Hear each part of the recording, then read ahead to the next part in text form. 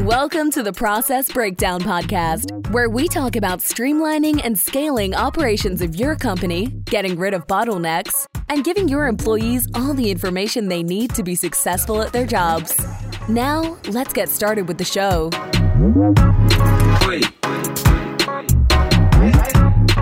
Chad Franson here, co-host of the Process Breakdown Podcast, where we talk about streamlining and scaling operations of your company, getting rid of bottlenecks, and giving your staff everything they need to be successful at their job.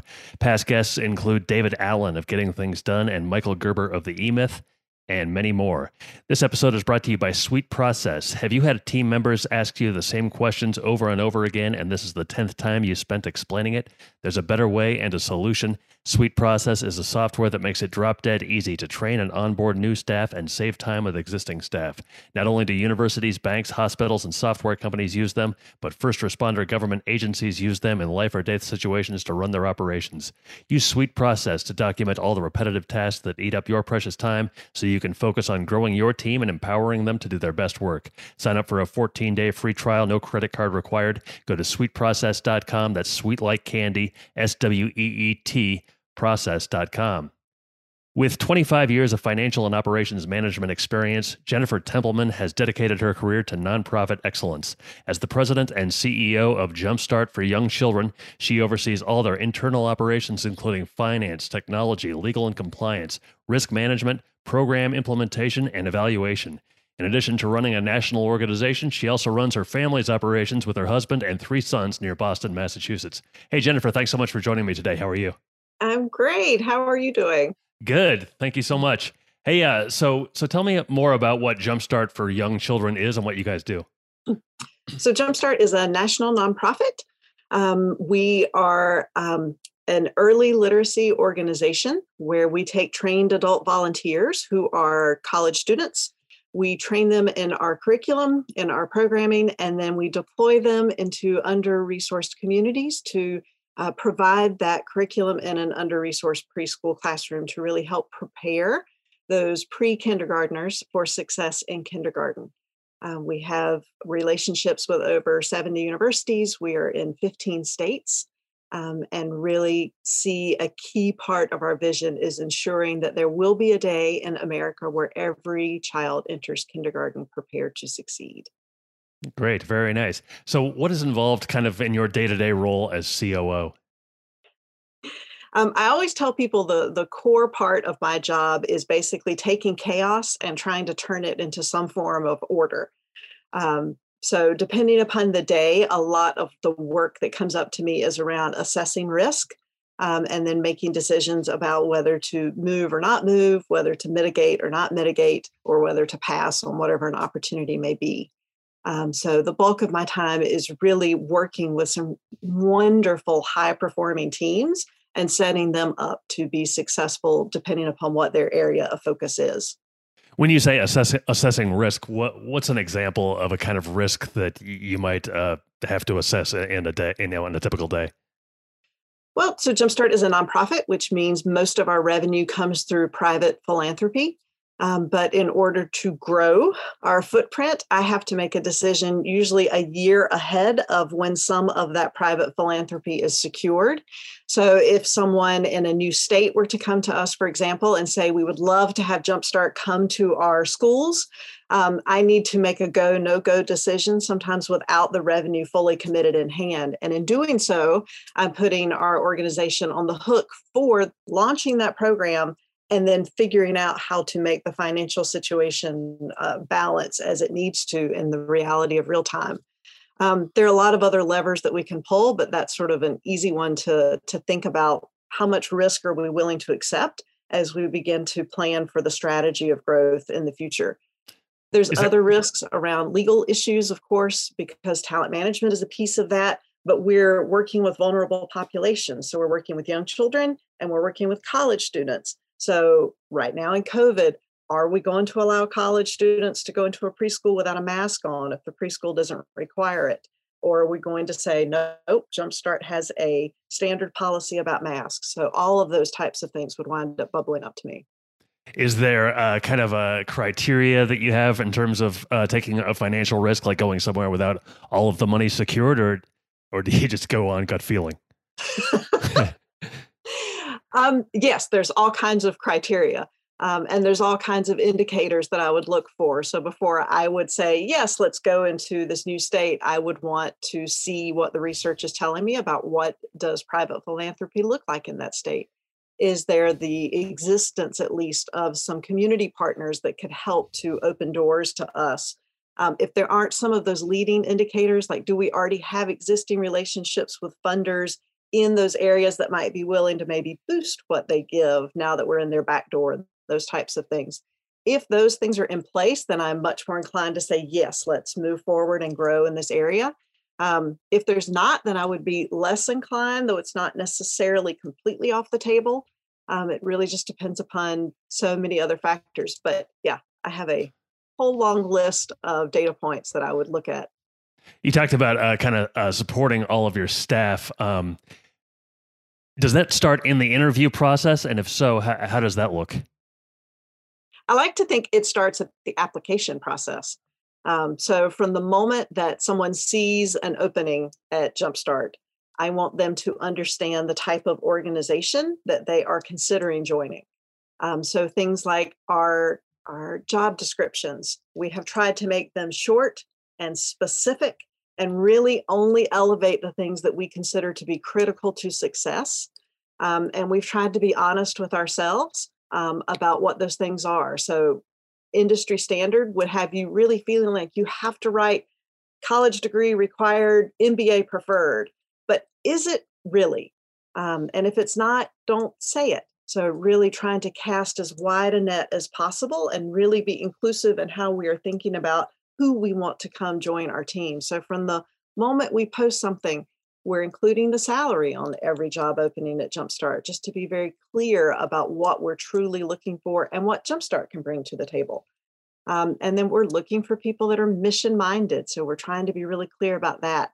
And then we want to use the interview process. So from the moment they apply, are they hearing from our talent management team that says, thank you so much for applying? It's going to take us a few weeks to get back to you because we want to be sure everybody has the same opportunity you just had to submit materials.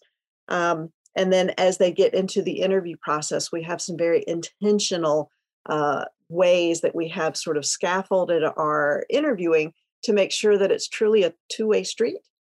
We tend to go into interviews thinking about it as the employer is vetting me to see if I'm worth it. Am I worth the risk to bring me into their organization?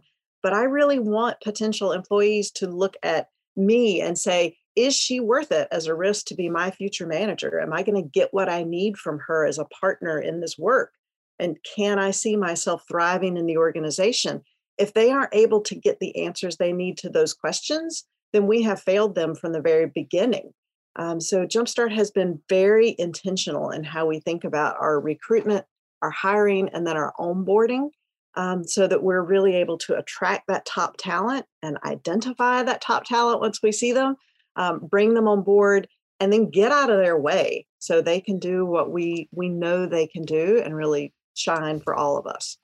I've applied for a lot of jobs and not everybody has taken that same approach. Why do you feel like that's important? When I was growing up, my mother used to say to start the way you want to finish. So, you go into an interaction with someone behaving from the very first time you speak to them the way you hope you'll still be behaving once you've known them for a year.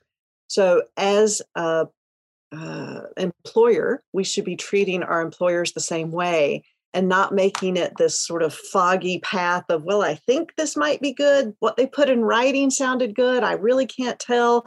And then once you hire them and you pull the veil back, then they are faced with this horrible feeling of recruitment remorse, where they think, oh, this is not what I thought I was getting. And now you have turnover.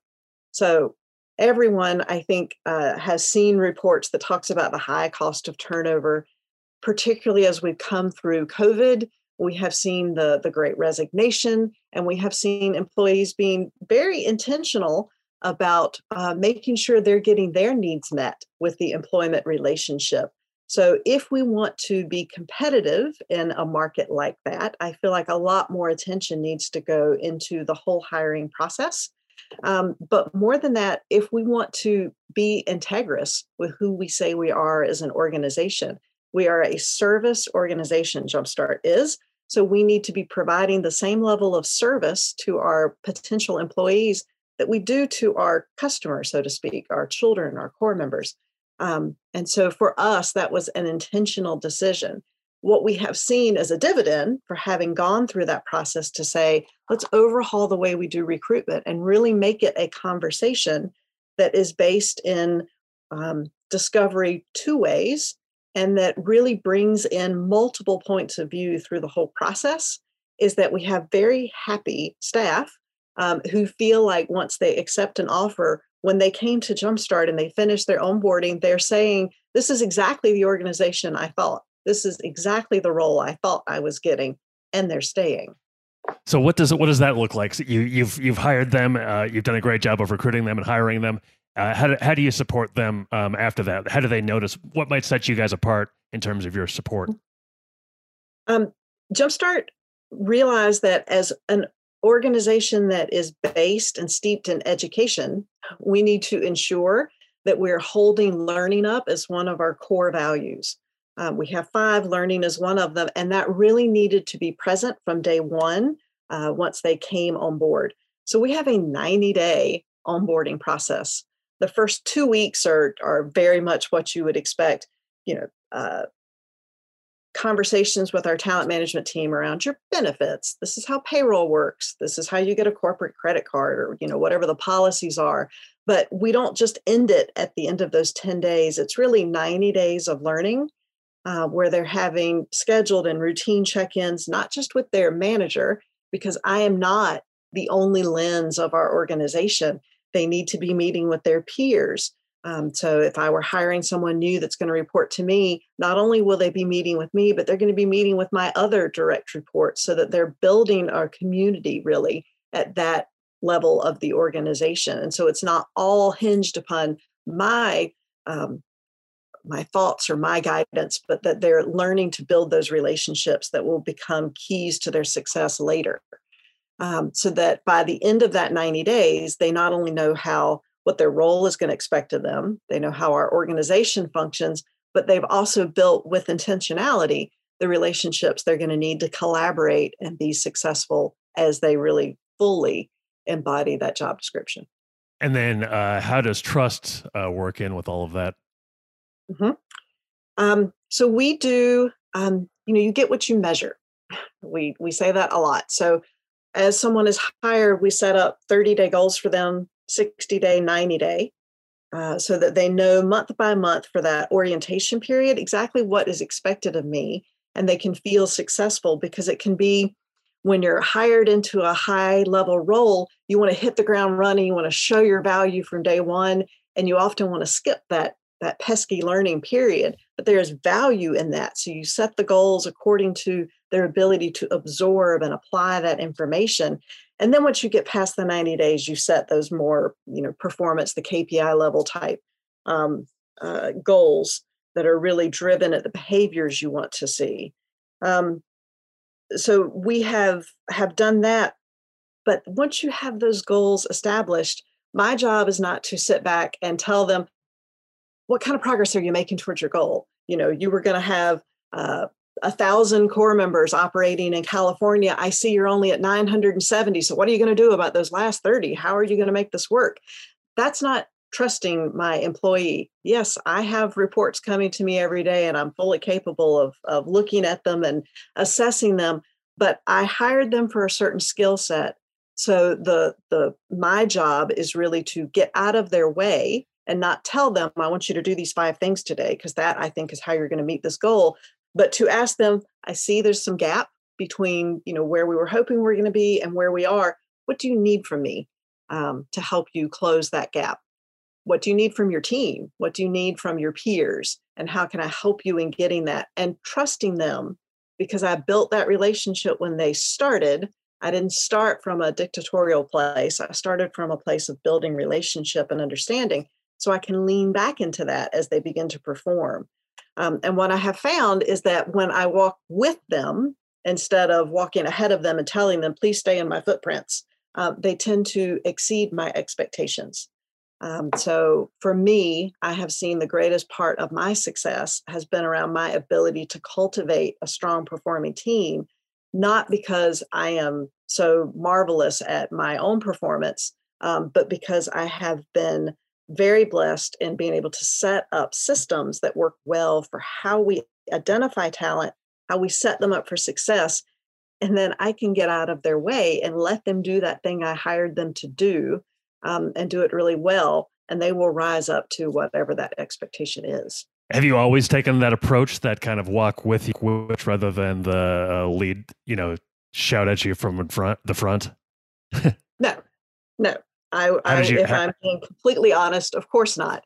I think as we all move throughout our careers, and I made that sort of transition from being in management to being in senior level management, there was an adjustment there, and the expectations aren't the same, but I went into it doing what I had always done. I managed a team. I managed a team to specific indicators. We looked at those ballot scorecards or at our dashboards on a monthly basis, and we made adjustments. And yes, I do still do that. But as you move into the more senior level roles, you're not talking to the same level people either.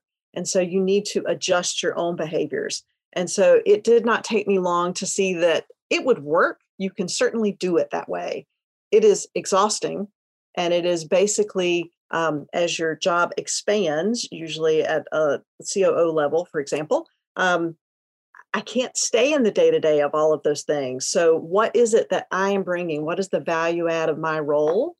And why does an organization like Jumpstart need someone at my level? If it's not for me to constantly be pointing out, I need you to pull this lever, I need you to push that button, I need you to do this task, what is it? And so it really is about that relationship. Jumpstart, and I have been at the organization long enough now to have seen and really understood why we say we want to only hire people that are truly committed to our mission. If they're not going to enjoy their employment as much. And one of the core tenets of our curriculum is the magic that happens when you build this intentional relationship between an adult and a child. So why would I not want to capitalize on that same belief and say, can we recreate that same level of magic when we cultivate intentional relationships between a COO and my VPs? And yes, you can. And so part of that is recognizing you are a VP. You have brought to this organization decades of experience and skills. I would like to capitalize on the diversity that you are bringing into the organization by getting out of your way, and letting you do what you do. The more I step aside, the more I feel like I'm brought into the conversation. And I do feel like there's some trust that, of course, has to be cultivated and built, but it has to be given first by the manager. And once you do that, it has really taken on as sort of a part of our operating culture. That's great. Those are some great insights. I have one last question for you, but first, how can people find out more about Jumpstart? I always point people to our website first, which is www.jstart.org. And if you go there, you will find a list of all of the universities where we're located and all of the communities where we serve. Okay, my last question for you. Are there any books that you have found particularly valuable or enjoyable in terms of in your kind of your leadership journey? So many. Oh my goodness. The one that I'm reading right now is We Can't Talk About That at Work. So as I talk about sort of generating these really authentic relationships, it really does mean sometimes talking about things that you perhaps are not as comfortable talking about. So I am a white woman. I supervise many people of color. And so I need to always be cognizant of what, right from the very beginning of our conversation, What are differences that we're bringing into this conversation in order to make room and really encourage those differences to be a part of it? And so I think as we as an organization have focused more on diversity, equity, and inclusion, you certainly focus on it as buzzwords. You focus on it thinking about how data shows that diversity does help to increase creativity and productivity. But until it becomes an individual journey as well, you're not really going to see all of those things. And for me, it really became a part of, if I'm building authentic relationships, I need to continuously work on my own learning so I can be just really able to own the privilege that I bring into a conversation and the experiences that I brought in as well, and make room for whoever I'm meeting with to do the same. So that was the most recent book that I've been reading to help guide that journey. Great. Hey, Jennifer, it's been great to talk to you today. Thank you so much. You too. Thank you so much. So long, everybody. Thanks for listening to the Process Breakdown Podcast. Before you go, quick question. Do you want a tool that makes it easy to document processes, procedures, and/or policies for your company so that your employees have all the information they need to be successful at their job? If yes, sign up for a free 14-day trial of SweetProcess. No credit card is required to sign up. Go to sweetprocess.com, sweet like candy, and process like process.com. Go now to sweetprocess.com and sign up for your risk-free 14-day trial. Hi, this is Owen, the CEO and co-founder here at SweetProcess. If you've enjoyed listening to this podcast interview, actually, you know what I want you to do? Go ahead and leave us a 5-star review on iTunes. That way we get more people aware of the good stuff that you get here on this podcast. Again, go on to iTunes and leave us a 5-star review. Looking forward to reading your review. Have a good day.